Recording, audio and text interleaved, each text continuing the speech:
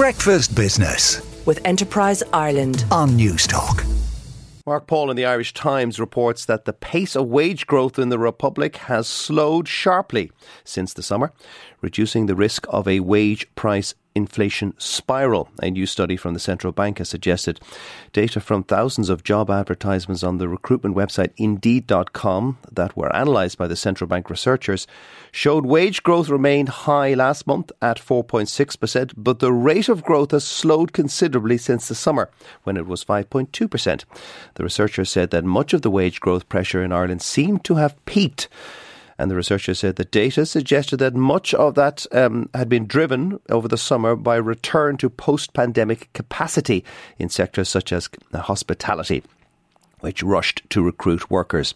But the pace has fallen off.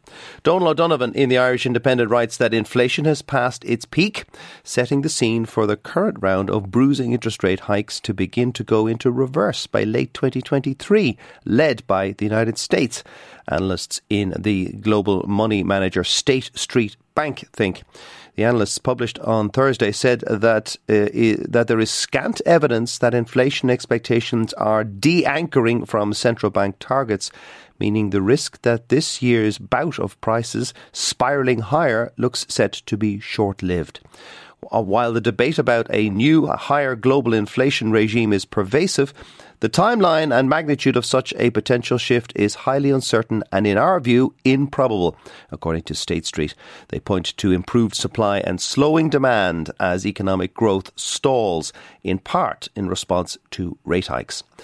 Bloomberg reports that shares in GSK, GlaxoSmithKline and Sanofi surged after a US judge rejected the scientific evidence behind claims that the heartburn drug Zantac could cause cancer, meaning the drug makers do not have to face more than 5,000 lawsuits.